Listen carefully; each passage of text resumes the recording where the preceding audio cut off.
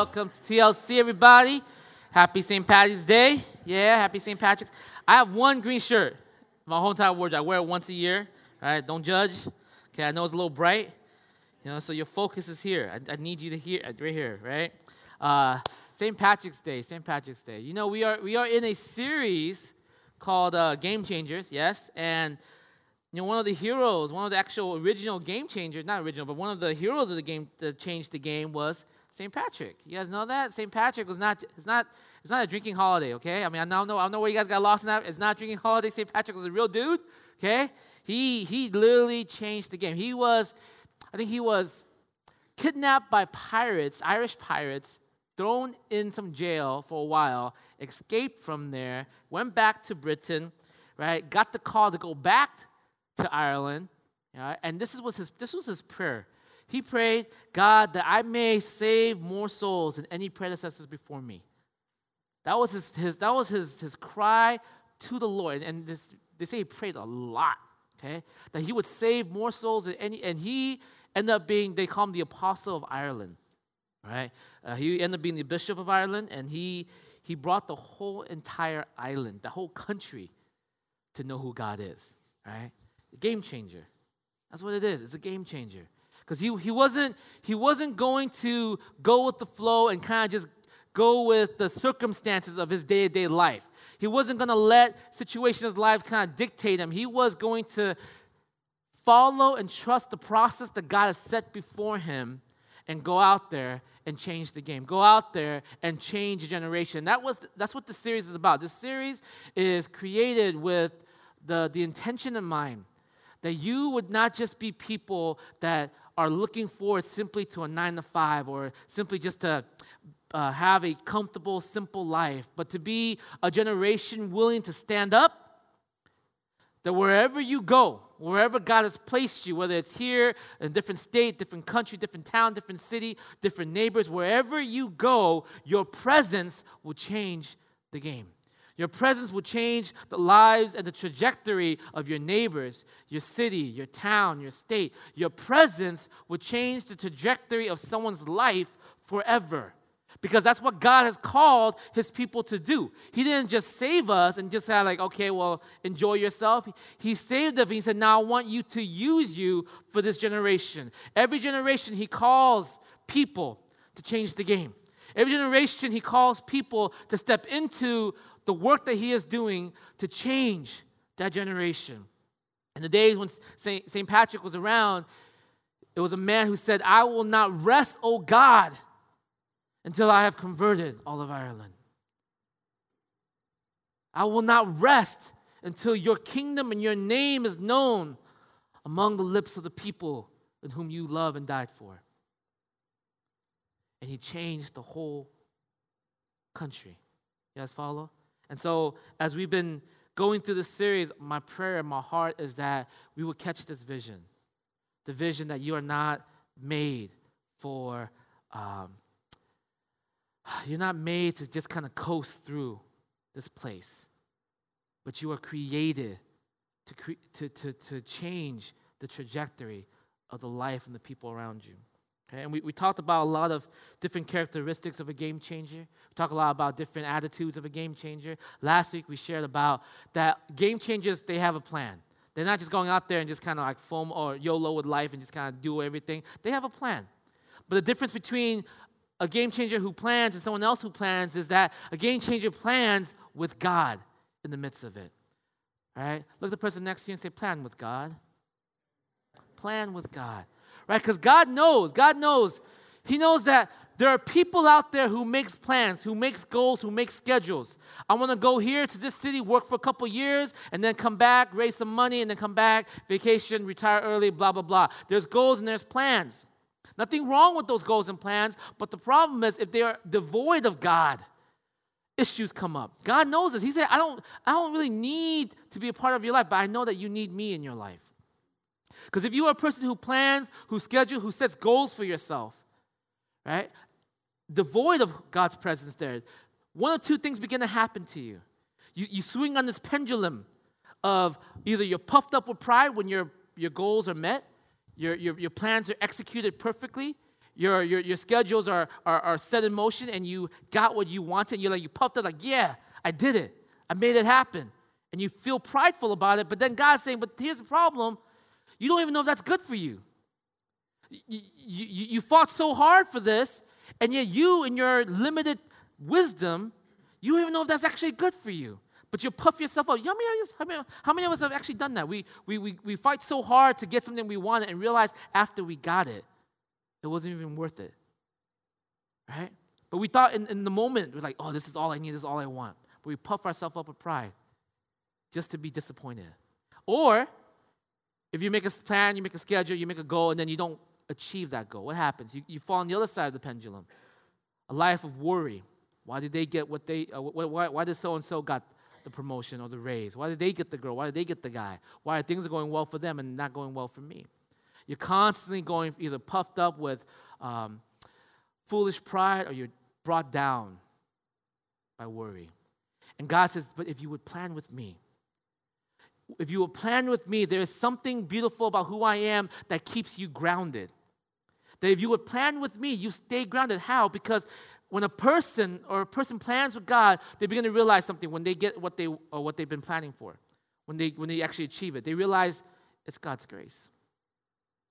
They realize that, you know what, everything that I've got up to this point was because doors were open for me that I had no control of.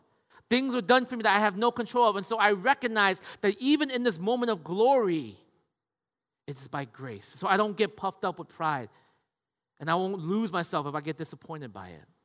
But at the same time, if you don't get what you wanted, you won't spiral out of control because, again, you know that God works all things out for the good of those who love you, for those who love him.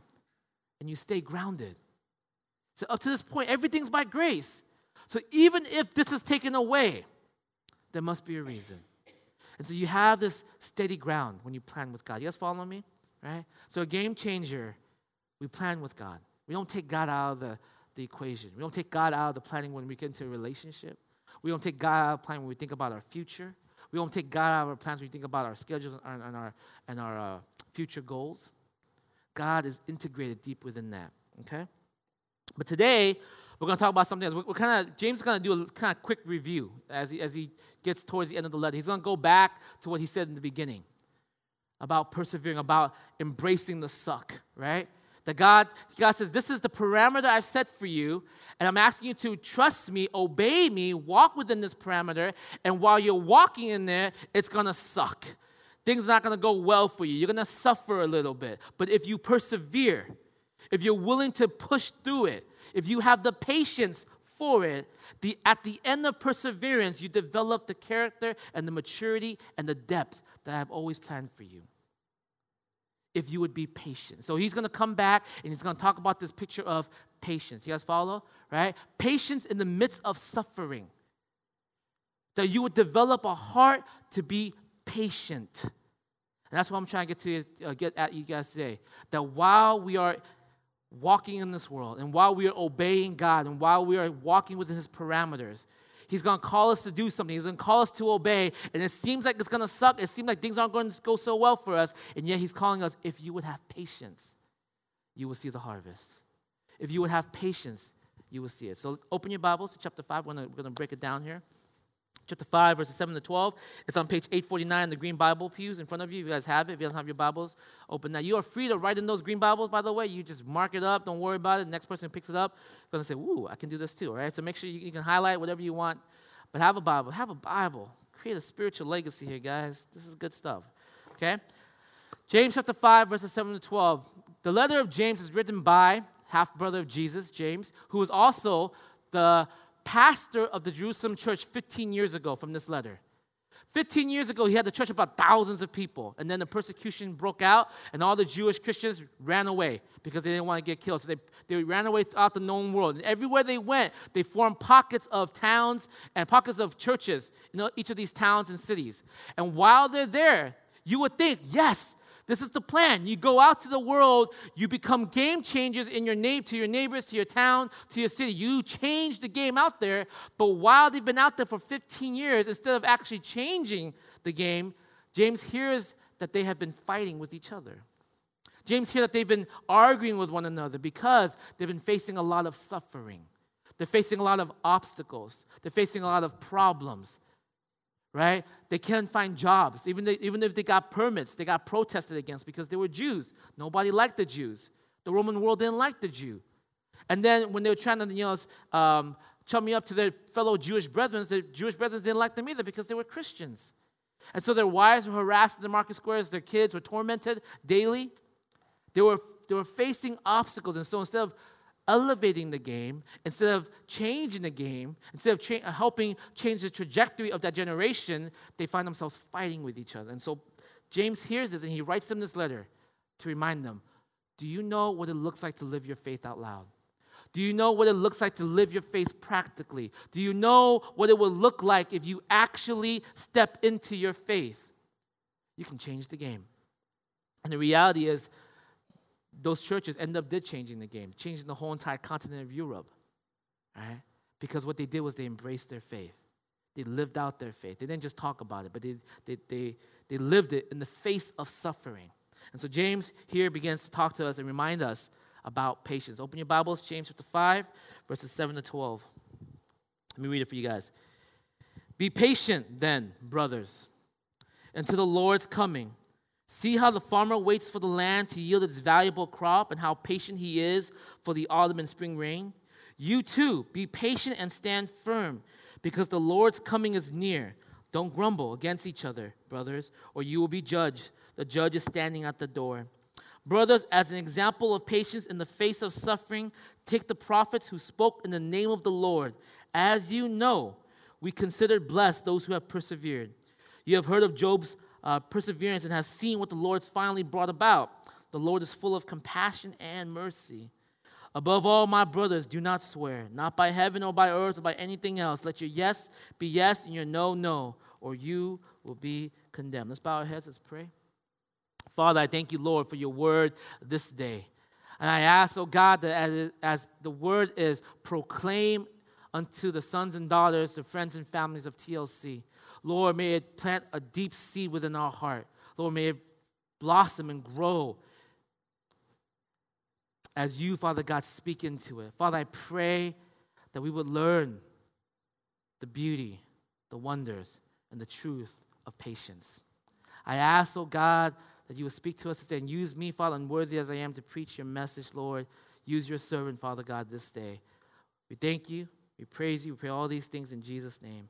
Amen. See, James begins this section with a illustration of patience. He uses the illustration of a farmer, right? A farmer will prepare the field.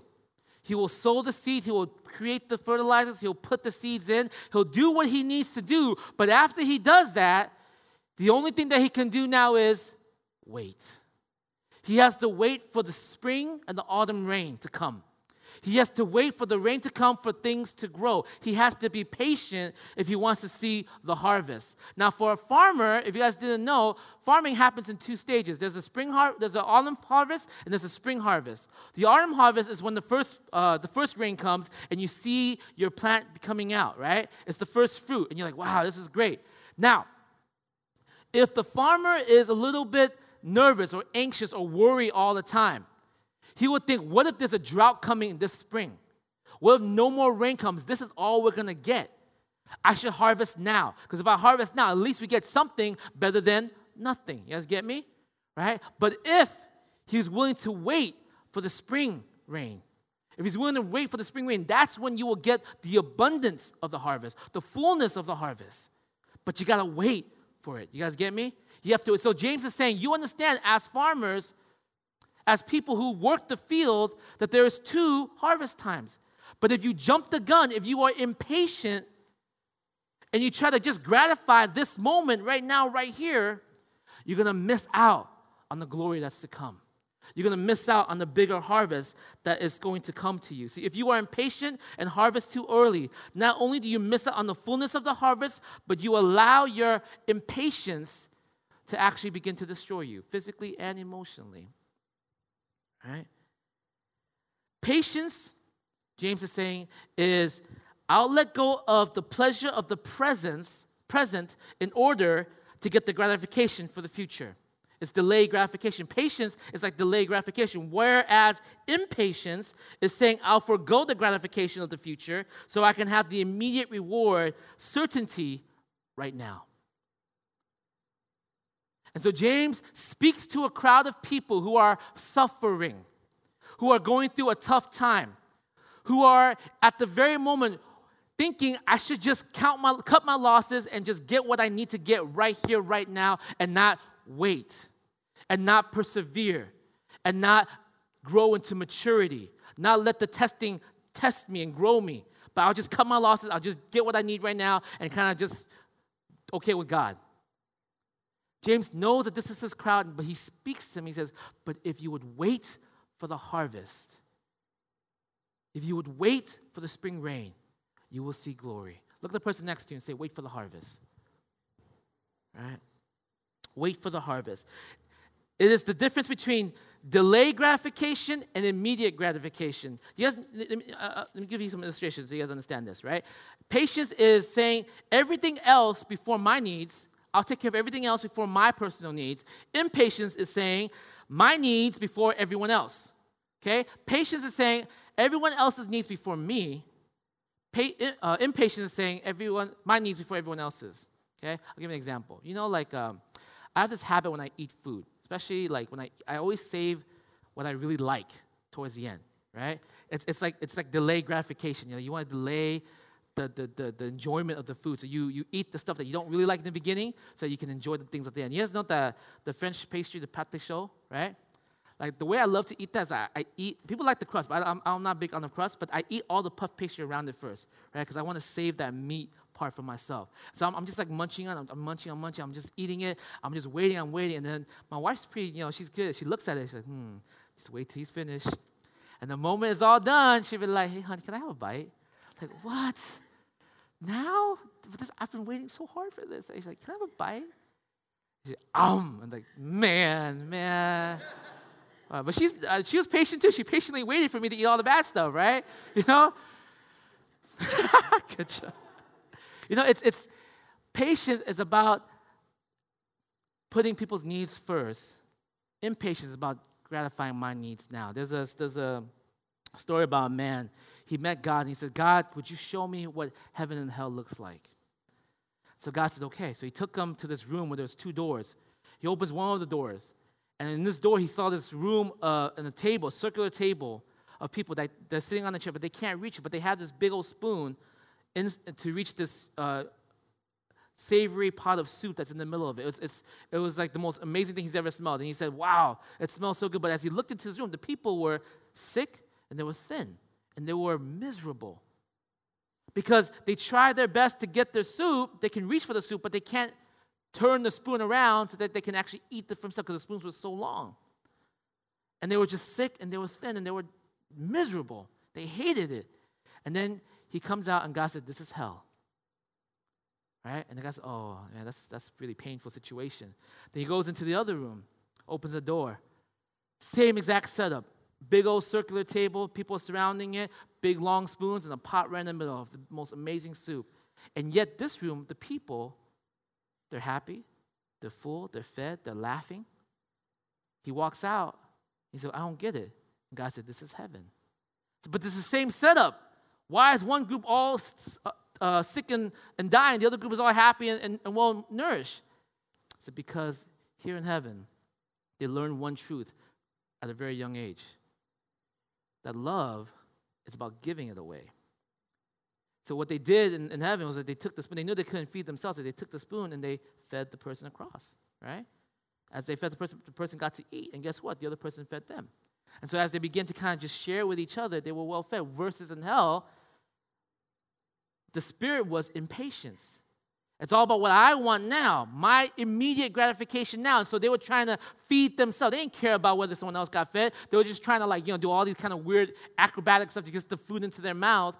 And instead of actually being fed, they begin to die. You guys get me? Right?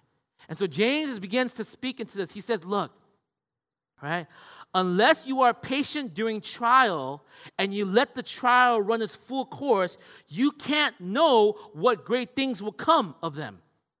Unless you are patient to see the trial run its full course, you won't know what things are coming. Can you understand that God, when he puts you on this journey of growth, that he wants you to come out of it sweeter, calmer, more grateful, more kind, more humble?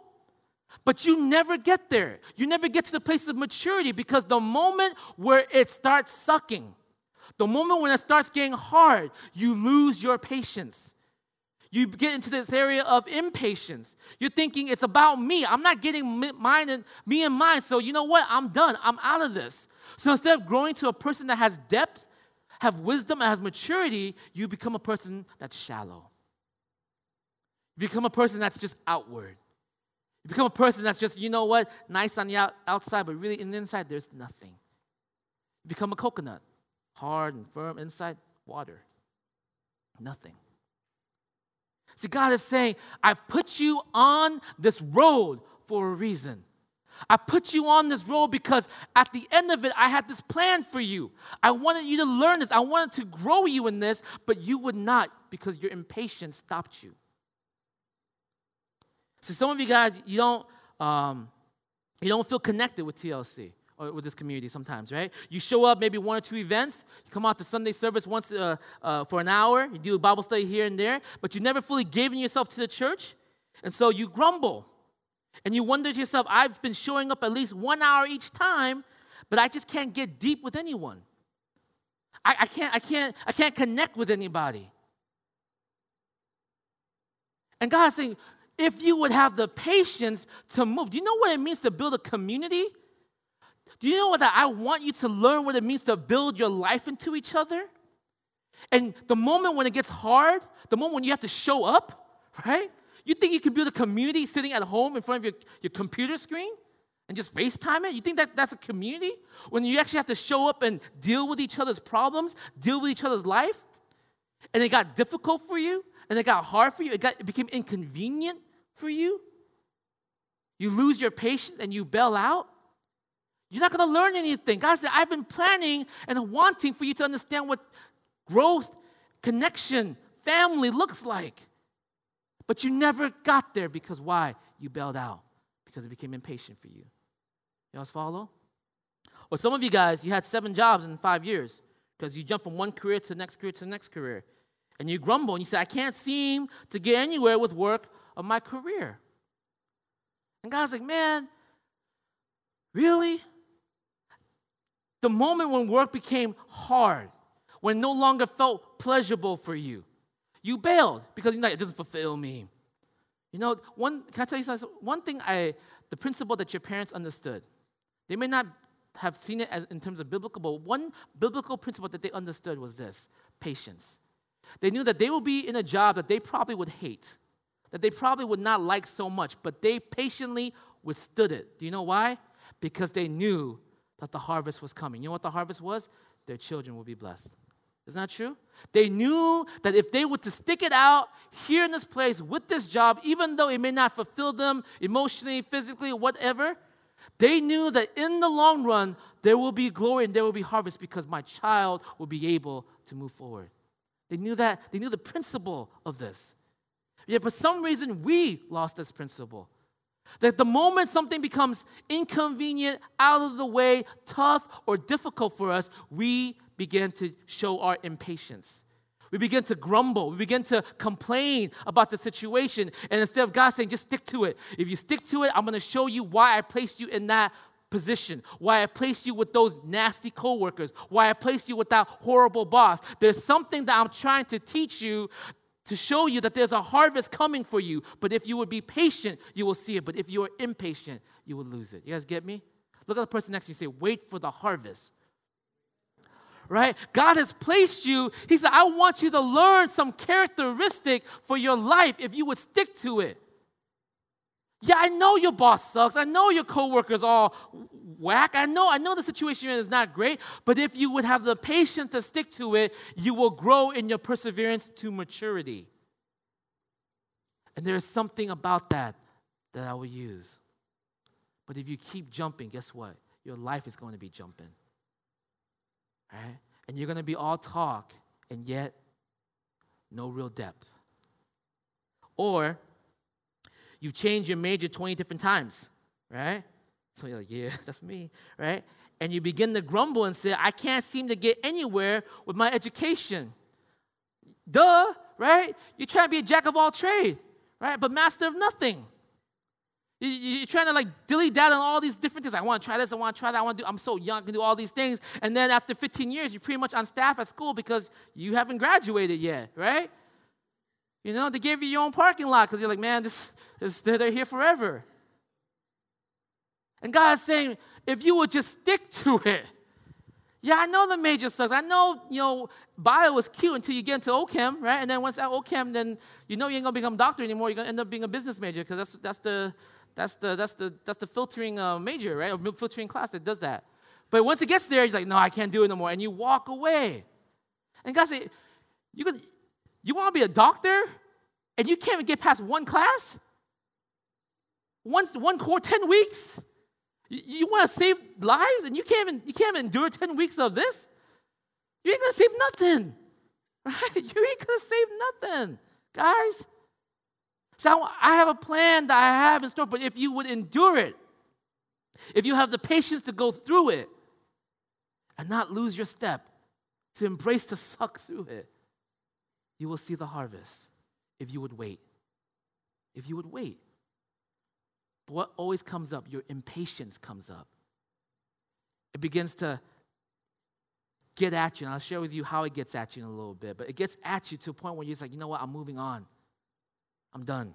Or check this out. You're married for your first year, and all you do is argue, which is natural, by the way, right? Because you're two different people trying to figure out how to become one for the first time in your life.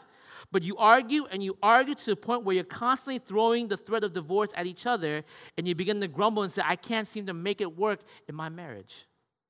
I can't seem to make it work in my relationship, right? Back then, I remember when I was in youth group pastor, most dating relationship for them lasts about 3 months, right? I mean, that's my time frame. Like, I told him I'm going to date so-and-so, so I'll give you 3 months, right?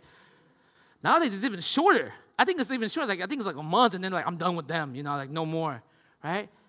And God's saying, if my goal in marriage is to get you guys to come together and become one so that you will see what it looks like to have me. I am 3 in 1. And when I bind you guys together in marriage, it is to grow you towards that. It's for you to see that. It's for you to know that. For you to become, in your physical aspect, divine. And yet, you let your arguing, you let your bickering, you let your suffering get in the way of that.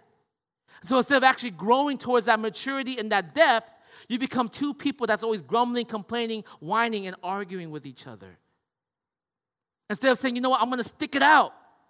I'm going to suffer. I'm going to walk with them. I'm going to love them. I'm going to do my best to give and pour out. You get into modes like, well, if they're not pleasing to me, I'm done.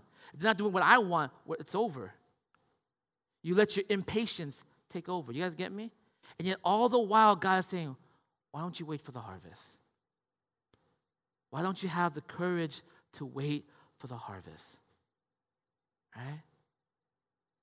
Can I tell you guys something? Like, wife and I, we work well together. But one of the things I always say, I can marry anyone else, and it will still work out well. It's not like you have to find, my soulmate, It's really how hard you're willing to work at it together. Work at coming to this together. Because if you're willing to be patient through the suffering, guess what? The harvest will come. Look at the person next to you. Say, wait for the harvest. All right? See, don't you see? When you begin to grumble like that, when you begin to become impatient like that, you're missing the harvest. You're not waiting for the rain. You're trying to reap too early because you want the gratification of the present. You want the gratification of it right now. But you won't want to wait for it. And James is saying, if you are to be patient, you will see the glory. Then he gives us a couple of examples here through the prophets. Let me James chapter verse 10. Let me break this down for you. He says, brothers, as an example of patience in the face of suffering, take the prophets who spoke in the name of the Lord. As you know, we consider blessed those who have persevered. You have heard of Job's perseverance and have seen what the Lord finally brought about. The Lord is full of compassion and mercy. See, James is giving the example. This is how you know he's a good pastor. He gives the principle, and then he gives examples that they know, right? He gives examples of the heroes of the faith, those who waited for the harvest in the middle of suffering. Those who obeyed even though suffering came with their obedience. He knew, and he used them as an example because he said that if you would wait, you would see. Just like now. So let me give you some examples of some of these prophets, okay? Isaiah the prophet. God told Isaiah, I want you to preach to my people. Isaiah said, yeah, I'll do that. I can do that. But when you preach to them, they will not listen to you. Okay, that sucks, right? Not only will they not listen to you, they will not care for you. They will turn a blind eye. You will preach until you're red in the face, and yet they will never hear or see. Will you do it? I said, for how long? A day? A year? How long? Until the grass withers and there's no more trees. He did it for 20 years. He suffered in obedience for 20 years. 20 years. And still there was no glory out of that.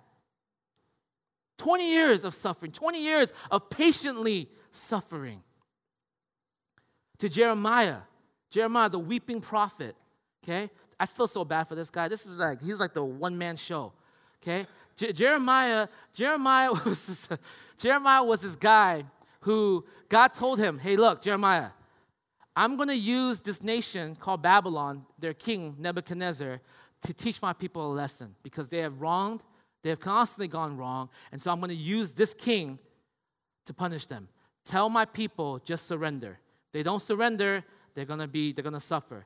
And so the whole time in Jerusalem, all the false prophets and priests was like, we ain't going to surrender to Nebuchadnezzar. We're going to fight because God will never let his temple fall. God will never abandon his people. And so Jeremiah walks in, he's like, hey guys, God says just surrender because he's going to use Babylon to teach you guys a lesson, to teach us a lesson. So if we fight, we're just going to die, right? And they looked at Jeremiah and they said, you coward.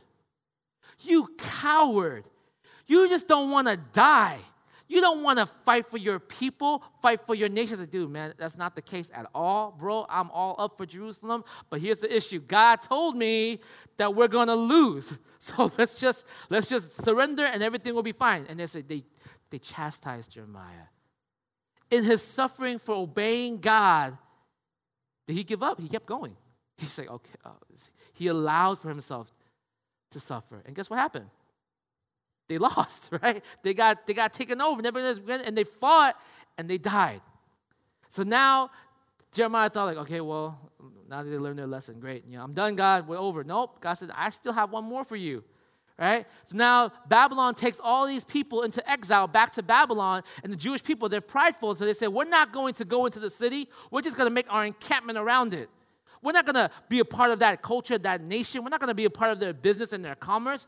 We are us and they are them. We're just going to separate. And so God told Jeremiah, actually, man, I want you to tell my people to go into the city, to make their homes there, to build their companies, to build their business, right? To prosper that city. Because if that city prospers, they will prosper. And Jeremiah says, what? Really? Like, I'm already branded a coward. What do you want me to be branded a traitor too? Says, go. So Jeremiah walks in and he said, yeah, we can't camp here, guys. God wants us to go into the city and build the city, love the city. Build the city, they said? The very same city that conquered us, blessed Nebuchadnezzar, who destroyed our country? You traitor, right? You freaking traitor. And so they almost tried to kill him, Jeremiah, because they thought he was so bad. And yet he still patiently endured the suffering. Talking about prophets, you want to talk about Hosea? Hosea. I feel bad for Hosea. Man, that man, like God said, I want you, Hosea, to understand how I feel. And says, okay, what do you want me to do? I want you to marry a woman that's going to leave you all the time. Oh, that's not cool. Not only will she leave you, she will sleep with every other man around you. And when she does that, I want you to go back out, bring her back home, and make her your wife again. And he said, like, okay, really? Like, yes, because that's how I feel. God says, I love my people, and yet they have prostituted themselves, they have adulterated themselves to all these other gods. And yet every time I will bring them home. That's my heart. Hosea, would you do that? Say, marry someone who's going to sleep with another man? Like, yes. Okay, right? Sure. Patient suffering. But let's say for a moment, they decided to be impatient. They decided, like, okay, I'll obey, but it's not working out. It didn't seem like it's working out, God. Like, when's the lesson coming here? It's not working out. Things are getting worse. Let's say they abandoned the call. They just gave up on it. It's like, I'm done. They decided I'm going to just live for the moment right now and just don't worry about the suffering. I don't want to suffer. I want to live for my needs. Let's say for a moment they decide to do that. You know what would happen? We would have never known their names.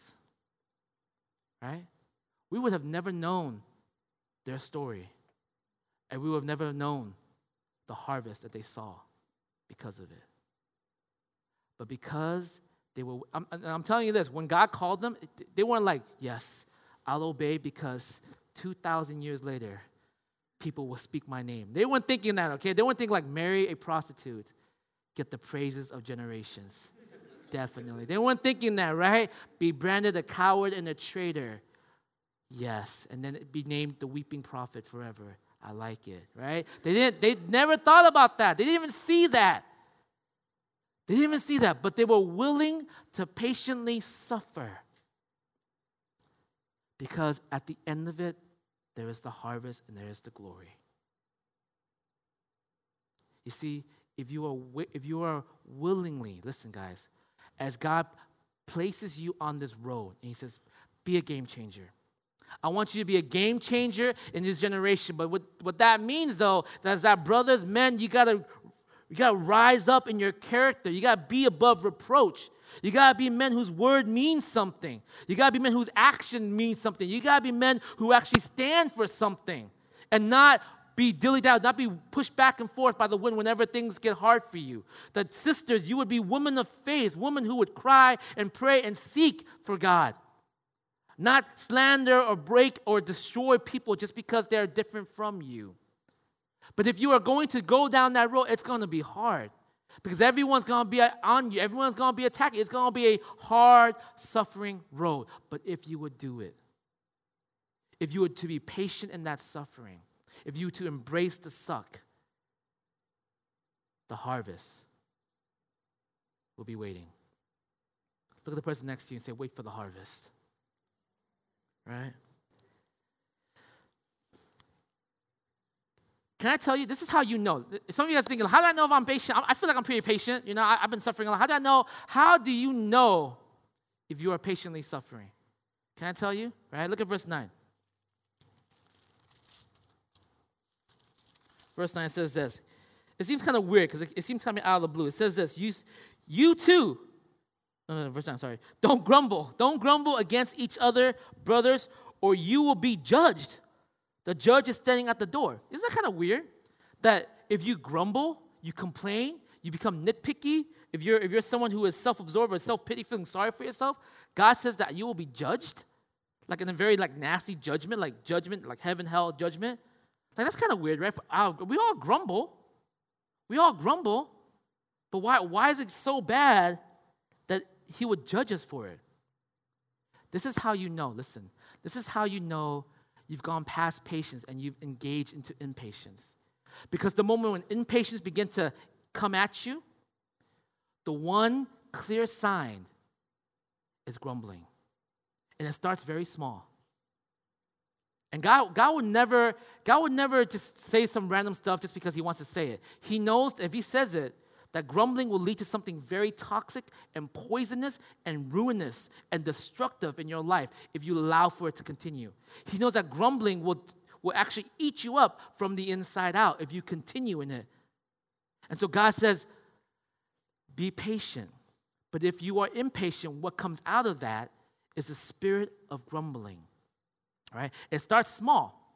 But then it grows into something deeper, and it poisons you, and it attacks you, and it makes you no longer an actual person, but just a grumble itself. Can I give you an example, right? Like my grandma, she's an old lady, right? Man, her life, is just, every day is just grumble, grumble, grumble. nitpicky. I'm like, and everyone says she's old, just let her be, right? But I'm like, man, I see some grandmas, they're not like this, right? This is like extreme, a little bit dramatic. So I remember a long time I met my grandpa and I said, Grandpa, was Grandma always like this? He says, no, man, she's not. I said, I don't believe you, right? He said, there was a time telling me that she was sweet and she was kind. I'm like, you lie, right? I cannot even imagine that time. She says, why do you think I would marry her then? I was like, I don't know, she blackmailed you? Like, I don't know how there was a moment when there was a sweetness and there was a kindness to it. I mean, there was kind of grumbling. He's like, oh, you don't love me as much, right? That came out kind of sweet, that kind of whiny. And then after a while, I'll be like, I take care of everything in the house. You don't do anything, right? To the point where it's like, you know what? I will save my children. You go and fight your war, right? And it become, and over time, what started off as a tiny little mumble became an all-out grumble. And after a while, what happens to the heart? It decays and it breaks. And you begin to point fingers, critical of every situation until it eventually kills you. You guys get me? And God says, I don't want that in your life. But you know what brings that into your life? Impatience. The unwillingness to stay the course. To be willing to be patient through the suffering. The moment impatience comes, you grumble, and then bam. Let me give you an example. You know, when you get married, right? When you get married and you guys are patient with each other, of all the words that Paul can use to describe love in 1 Corinthians 13, the first word he uses, love is patient. So when you begin to marry, and if you actually are patient with each other, your needs before my needs, you continue to walk that road, what you see is that grumbling doesn't get in the way of that, right? But you know couples where when they begin to get married, and it's not about patience towards each other anymore, it's about what can you offer me? And when you no longer can give me my needs, what happens? I'm beginning to become impatient with you. Right? It was cute for a little bit. It's not cute after 2 years. Right? I get it. You couldn't get a job for a year. After 5 years, something is wrong with you, right? You know, like, and you begin to be impatient with each other. And what happens when impatience comes? What comes with impatience? Grumbling. You're useless. You're nobody. Why can't you be like so and so? Why can't you be? And then grumbling leads to what? Brokenness. Does it not? Because now what started off as two spirits bind before God in marriage now separated because of the poison of grumbling. You guys get me? Right? So often and so many times we forsake patience in suffering because we want to gratify the immediate moment now. But God is saying, if you would wait patiently. I'm not saying wait and do nothing here. I'm not saying just wait, I'm going to wait patiently. Wait and embrace the process, trust the process, grow with the Lord. We went through the whole game changer thing, grow. And if you were to do that patiently, what comes out of it is glory. It's the harvest. But when you know, this is how you know your heart is moving towards a different direction, because in your heart, you begin to grumble. And you know, when you start grumbling, you can find so many things to grumble about. You will find things that you can connect 15 years ago to the moment that you have now, right? Everything about that from this point on, you like, and you just like plot all these dots, and you're like, yes, you suck, right? I have 15 years to describe it. Wow, what happened 15 years ago? You said you loved me. Well, I didn't know that was just a ploy, you know, like you were tricking me. All this stuff happens, right? Because of what? Impatience for the moment. Impatience leads to grumbling, but patience and suffering, as you grow in that, as you persevere in that, it leads to maturity, it leads to depth, leads to wisdom, it leads to glory, and it leads to harvest. Right? So let me ask you this question. So how can I move away from grumbling and impatience? What is there a resource within the gospel itself that will give me the ability and the strength to move away? Because I see it in myself, and I'm pretty sure you see it in yourself. Are there resources within the gospel that can actually give me the strength and the ability and the heart to overcome my impatience, to be willing to endure in my suffering, to be willing not to grumble in the midst of struggles? And the answer is Yes, Jesus, right? Jesus. Think about this, okay? When you begin to feel impatient, when you begin to grumble, the first thing that should come through your mind is you should think about how much you tax God's patience. How much you tax God's patience. That should be going through like, here I am grumbling about so-and-so or grumbling about such and such situation. But can you imagine God in his wisdom and his glory, he's watching you and he's saying, okay, all I'm asking is, would you just do this? All I'm asking, would you just trust me in this role? All I'm asking is just walk this way. And you're like, no, I don't want to. Can you imagine how many times, how often, how frequently you tax the patience of God? And yet, in the midst of all that taxing that you do to God, he still chose to say, I will give my life for him. I will give my life for her. So if me being limited in who I am, and I have a God who'll be willing to still see me for who I am, and yet now I'm looking at my brothers and sisters, how can I walk with this grumbling spirit, this impatient spirit towards them? But even more in this, check this out. Just like Christ, he patiently took the suffering. Did he not? He patiently took on the suffering because he knew that at the end of this suffering, glory awaits. You know what that glory is? You.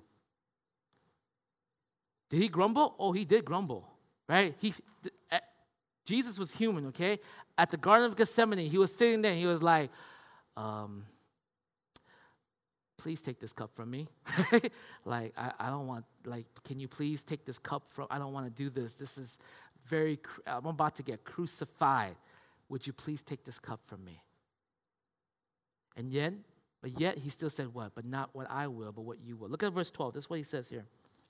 Verse 12, it says this. It says, above all, my brothers, do not swear, not by heaven or by earth or by anything else. Let your yes be yes and your no, no, or you will be condemned. Well, you know what he's saying here? It says, if you say you're going to do it, do it. If you say that, God, I will obey, then obey. Walk it. Things are going to go bad. Things are going to look bad. You're going to suffer through the process of it. But if you say it, do it. Be patient. If you say, I'm no longer going to live that lifestyle, God, then do that. Let your yes be yes, your no be no. Don't get lost along the way and says, I'm so impatient. Things are not working out. I thought that if I would just follow after God, everything's going to work out for me. Look at your Savior. He followed after God and God took him to the cross. God allowed for the suffering of Christ because he knew that at the end of that suffering, there is the harvest. There is you. And so Christ took it because he said what? Not what I will, but what you will. You have called me when we were in heaven together. Who will go for me? And I said, yes, I will go. Hebrews, right? I will go. And so I will not defer from that task. I will not move from that strategy. I will not walk away from that. I will patiently suffer through it. Jesus wasn't on the cross. He's like, dude, y'all, can't you just see what I'm doing for you, right? Why can't you guys just get it through your brains what I'm trying to do for you or complain about it or grumble about it? Yet on the cross he said what? Father, forgive them, for they know not what they do. Everyone else's needs before his. Because he understood that in patient suffering, there is a harvest. You guys follow me? Right? The resource that we draw upon to endure this is that we look to the cross and we realize something. If the Father was willing to put his Son through suffering, because the glory comes after, then there must be a reason why I am patiently suffering now. There is something that the Father is teaching or guiding me towards. There's a harvest awaiting me. You may not even see it in this lifetime, right? But there's a legacy that I will build from it. You guys get that? There's something that will be built from this. And if I'm willing to wait patiently, the harvest will come. Because the Lord is full of compassion and full of mercy. He is not someone who is going to put you in suffering just for the fun of it. But when he places you on this road of obedience, all he asks is this: patiently walk through it. Persevere. We go back to what James says in the beginning. James says, brothers and sisters, consider it pure joy when you face trials of many kinds. For we know that the testing of your faith builds perseverance, and perseverance must finish its work that you may be mature, complete, not lacking in anything. If you would persevere, if you would have the patience to persevere, you will see the glory. Everybody look at each other and say, wait for the harvest. Let's pray, guys.